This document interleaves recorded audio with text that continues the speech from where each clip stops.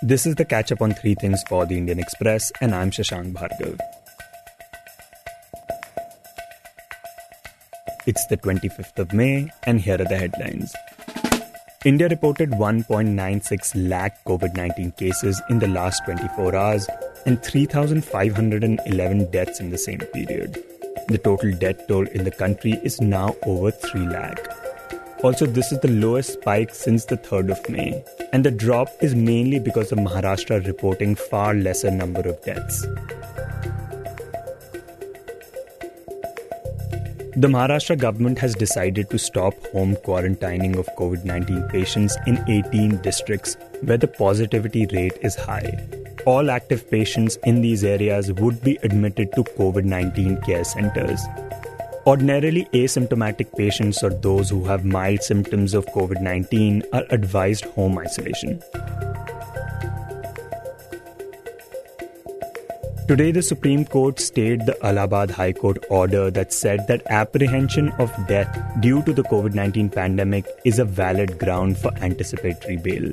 The Apex Court also appointed senior advocate V. Giri as an amicus curiae to assist the court's decision on the larger issue of whether COVID-19 can be a ground for granting anticipatory bail. The India Meteorological Department today said that the cyclonic storm Yas is very likely to intensify into a very severe cyclonic storm in the next 12 hours. The storm is likely to make landfall near the Dhamra port in Odisha's Bhadrak district early on Wednesday morning. The IMD Director General Dr. Mohapatra said that the wind speed in Odisha's Kendrapara and Jagatsinghpur districts will reach around 80 km per hour by midnight, and that big trees and electric poles may get uprooted.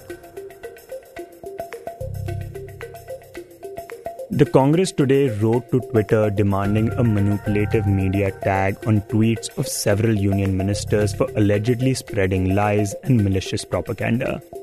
Congress General Secretary and Chief Spokesperson Randeep Surjewala has also sought action against several union ministers in the Narendra Modi-led BJP government at the centre for spreading forged documents through their official Twitter handles.